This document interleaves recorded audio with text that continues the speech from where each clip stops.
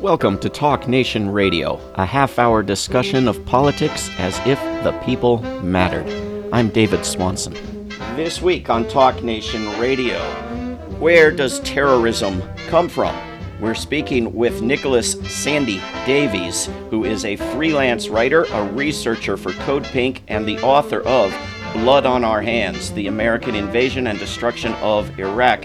Sandy Davies, welcome back to Talk Nation Radio. Yeah, glad to be on with you, David. So you and Medea Benjamin, who's also been on this program a number of times, have been writing a number of great articles, the latest being called Will Biden's America Stop Creating Terrorists?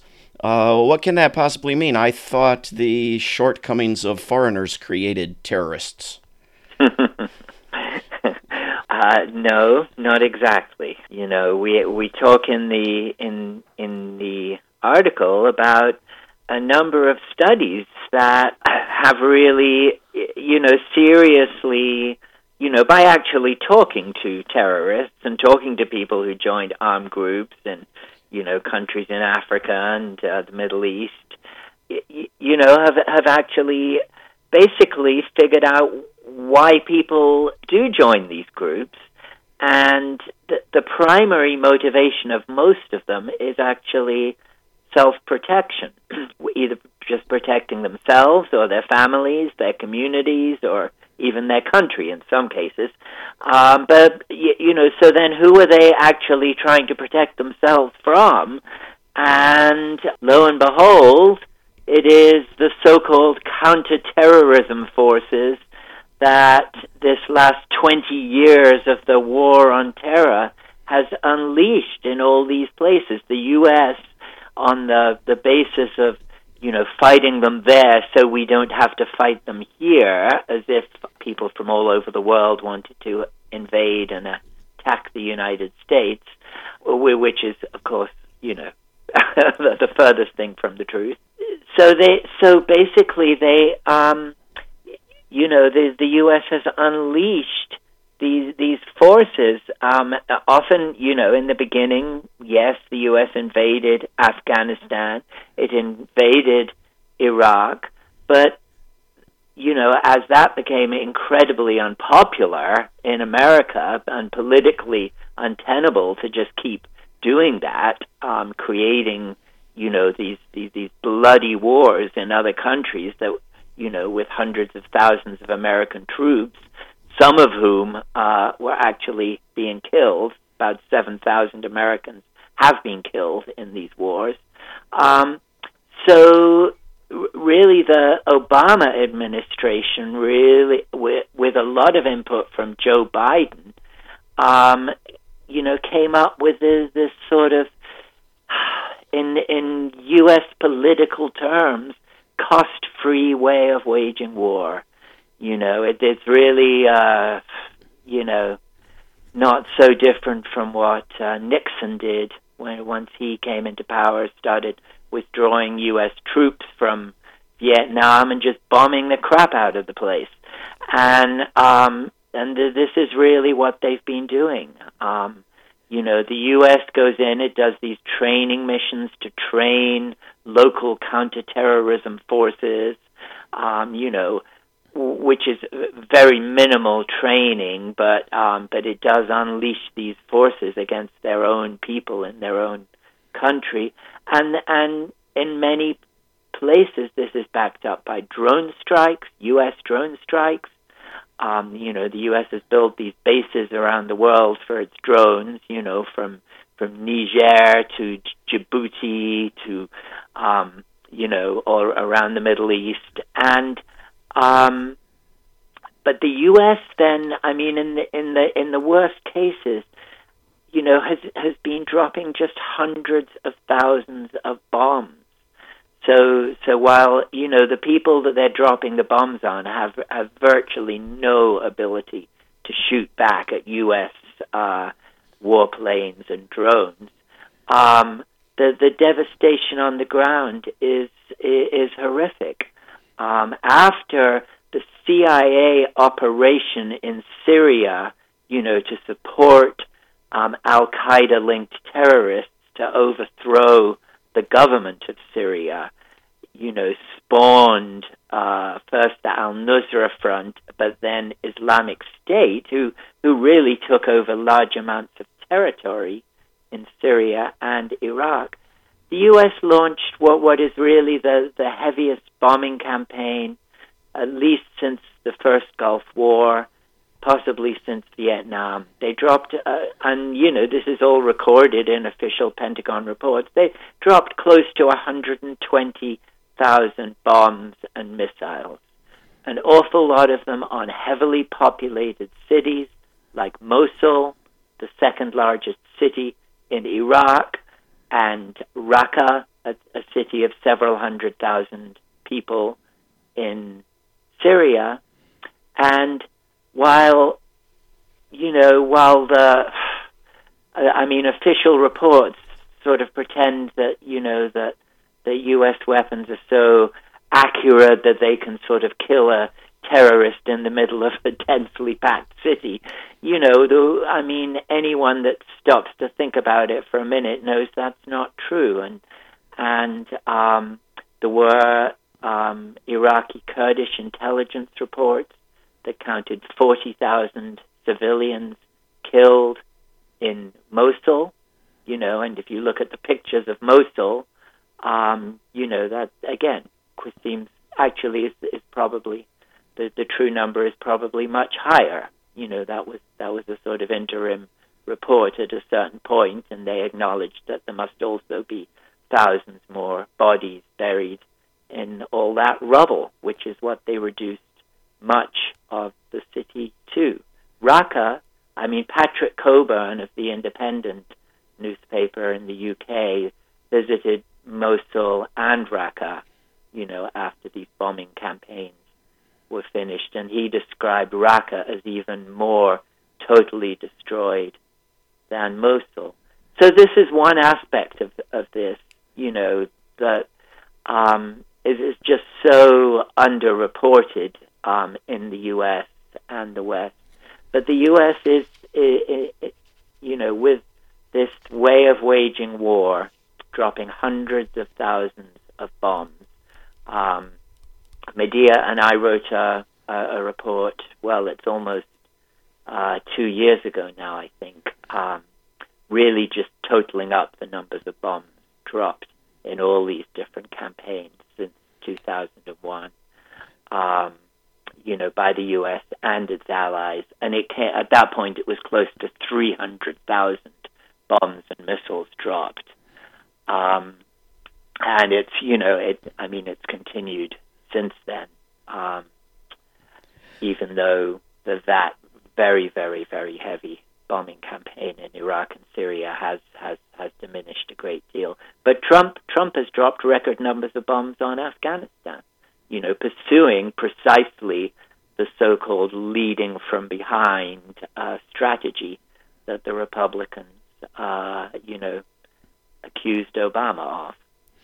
Sandy, can I ask you for a second about the studies that we started with? I'll put a link up to your article on talknationradio.org, but you link to 3 different studies, one from the Center for Civilians in Conflict that, as you say, shows that counterterrorism is the main driver of terrorism. Another one that finds 70% of fighters joining armed groups in this is a study in Africa, are driven by the killing or detention of a family member by so-called counterterrorism forces. And you cite another report from Nick Turse, again from Africa, finding that counterterrorism in Burkina Faso has driven an explosion of terrorism. There's another study that I've been citing for a long time that found 95% of suicide terrorist attacks in the world are driven by opposition to the occupation of the terrorists' home country. Does that fit with the other ones you've been looking at? Absolutely, it's all part of the same pattern.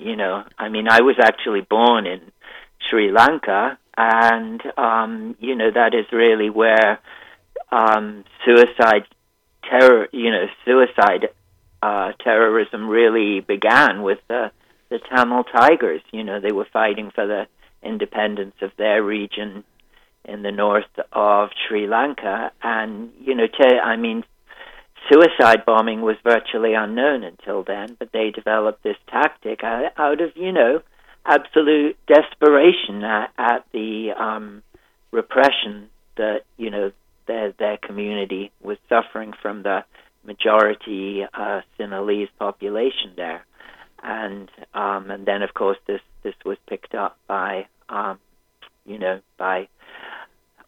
Qaeda, September the 11th, and then once the U.S. invaded Iraq, it became a very common occurrence there too.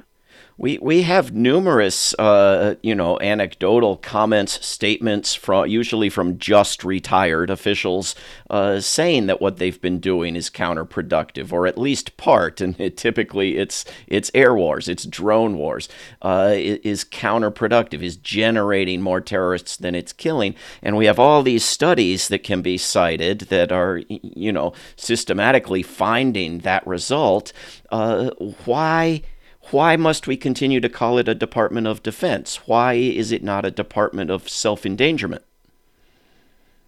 Well, of course, it really is. It's actually a department of offense, a department of attack, a department of imperialism. And in fact, what this has sort of deteriorated into now is it spreads further and wider, is actually quite, it's not so different really to the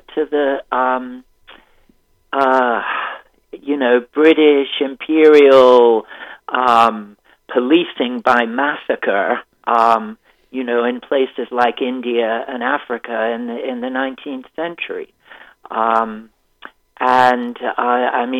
Winston Churchill, of all people, was the assistant colonial secretary at the beginning of the 20th century, and he visited Kenya, which was kind of is when my mother was born, and it was kind of a new British colony at that point. And Winston Churchill, the great warmonger, wrote in a report about it that, he said, I really fail to understand why it is necessary to keep killing so many people. And this was as the British were, essentially clearing the area around what is now Nairobi, so that British and European settlers could move in and grow crops for export there, and have a nice little colony. And so this, there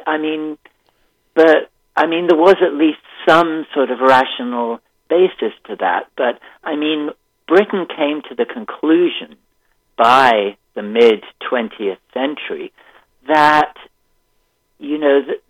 that it made no sense to keep occupying and trying to rule all these other societies all around the world.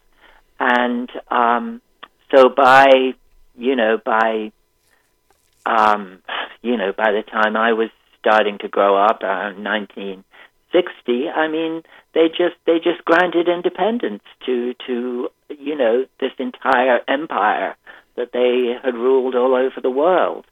And that was a rational choice. To some extent, they had a sort of coverage by the fact that in many ways the U.S. took over that imperial role. The U.S. does not have another rising power that it is ready to sort of hand over this sort of international policing by aerial bombardment to.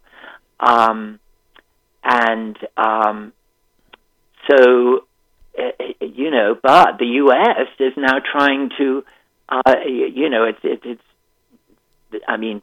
all the people in Washington are not completely stupid. I mean, yeah, they realize that this is just spreading violence and chaos far and wide, even though, most of it is a long way from the U.S. and a long way from really impacting the lives of Americans. And yet it is undermining the U.S.'s imperial role in the world, because who wants to be part of this? Well, a lot of candidates for Congress, a lot of nominees for cabinets, a lot of candidates for president. I mean, what do you think, if anything, is likely to change in the coming months in Washington? I mean, you talk about the role, the Obama-Biden years, and of course they moved from land occupations toward aerial wars, bombing wars, drone wars, where nobody gets hurt, nobody gets killed, if you don't count most of humanity as anybody. But Trump just continued that very same trend further, right? So for Biden to come in and continue it further yet again is sort of in line with Trump policies now. I mean, is that still Biden's philosophy, so-called counterterrorism rather than counterinsurgency, which ironically enough seems to generate more terrorism? Well, it remains to be seen. It really does, because, no one has ever put him on the spot and forced him to talk about any of this. How do you feel, Mr. Biden, about dropping hundreds of thousands of bombs on, cities of in the Middle East? Nobody ever asks him. So, do you think they will? In a sense, when you look at Africa, I mean, it is relatively low cost for the United States in terms of money and in terms of lives.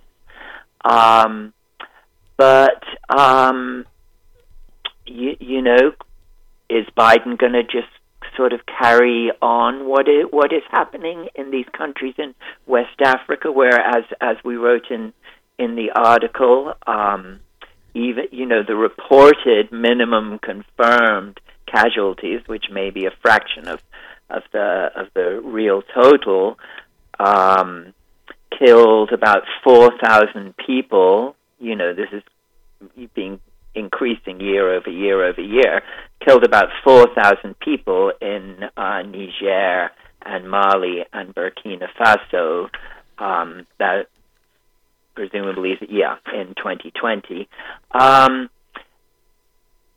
So is he just going to keep doing this? France is involved also. He's the former colonial power in that part of the world. They're involved in all that violence too. But of course this keeps spreading. They've severely diminished Islamic State in Iraq and Syria. In the meantime, Islamic State sort of joined up with the Moro Liberation Front in the Philippines, took over a swathe of the Philippines. That's now being diminished. Two, they've now taken over a whole swathe of northern Mozambique. Who knew? Islamic State in Mozambique? But that is a reality now. So is Biden going to be content to sort of keep waging this sort of whack-a-mole kind of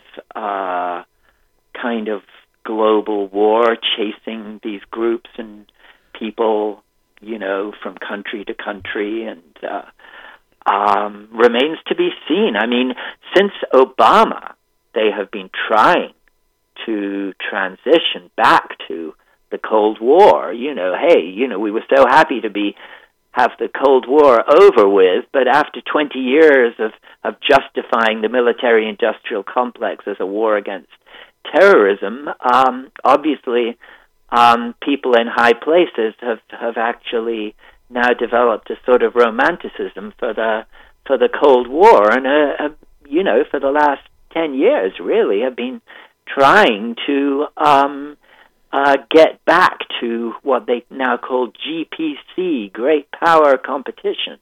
About half the U.S. overseas bases now are essentially in what John Pilger said a retired U.S. official described as a noose around China.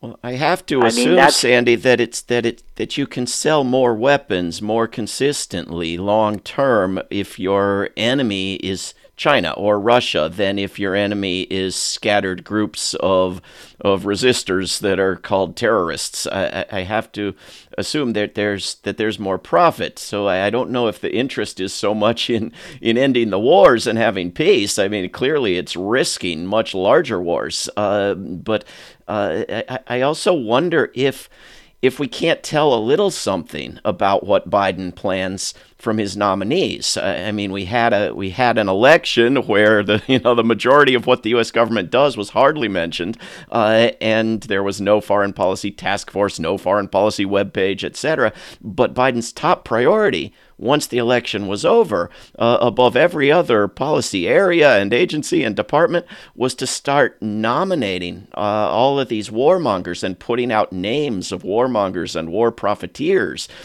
for high office. Can we tell anything from that? And is there any possibility that some of them, including in their confirmation hearings, will get asked questions that Biden has never been asked?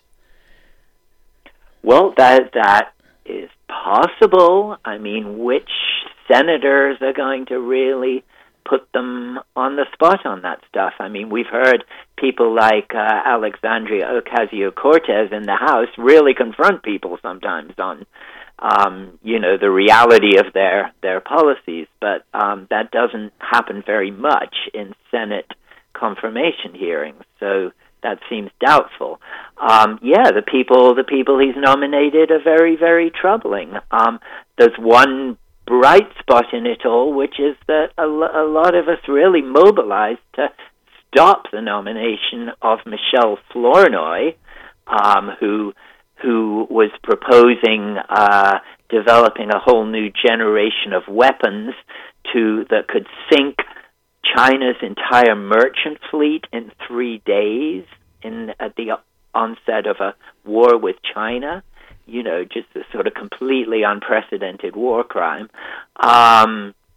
And she seemed to be someone who Biden really didn't see eye to eye with when they both worked in the Obama administration. Essentially where he certainly was not gung-ho outwardly supporting the invasion of Libya, she was. And when it came to escalation in Afghanistan, she supported it, and Obama and Biden, by all accounts, was counseling Obama not to do that. So, it's very hard to tell. But I think really, the main thing is that all of us in this country who care about war and peace and realize that, for the U.S. to maintain this global empire of bases and this global military occupation and this increasingly militarized imperialism, really, because the U.S. at one point was more of an economic empire. As its economic empire has basically collapsed, it's really focused disproportionately on the military, or as if that can be a strategy to salvage its economic position in the world, which has never really worked for any empire in the past, and will not work this time by objective reasoning. Right. So, where will Biden, will there be significant changes in the Biden policy compared to Obama? It remains to be seen, but I mean, the peace movement did flex its muscles over Flournoy, and we do have power when we can rally enough people to stand for peace. Indeed. And it's going to be up to us to do that. And if people knew we had that power, we would have 1,000 times as many people. I think the best trend of the past years is Congress actually trying to end a war, particularly the war on Yemen, even though that was vetoed by the president. And the worst trend, it seems to me, is the Congress trying to deny presidents the right to end wars. Trump cannot withdraw troops from Afghanistan, cannot withdraw troops even from South Korea or Germany. Do you like me see these as the most promising and the most dangerous two developments? Well, I mean, that is the most promising development, although, Yemen really should have been the low-hanging fruit on that because, at least in U.S. political rhetoric, it's called the Saudi war, even though, the Saudis probably could never have done it without, unconditional U.S. support. But I think perhaps even more disturbing, in the light of this whole movement to go back to the Cold War and to do great power competition, I think is the absolute rubber stamp that Congress still is for military spending, for record military spending. Indeed. It has not really gone down. I mean, we have 30 seconds, Sandy. Obama spent as much as Bush on the military, and Trump has now spent as much as Obama. And, there are fluctuations within that, but the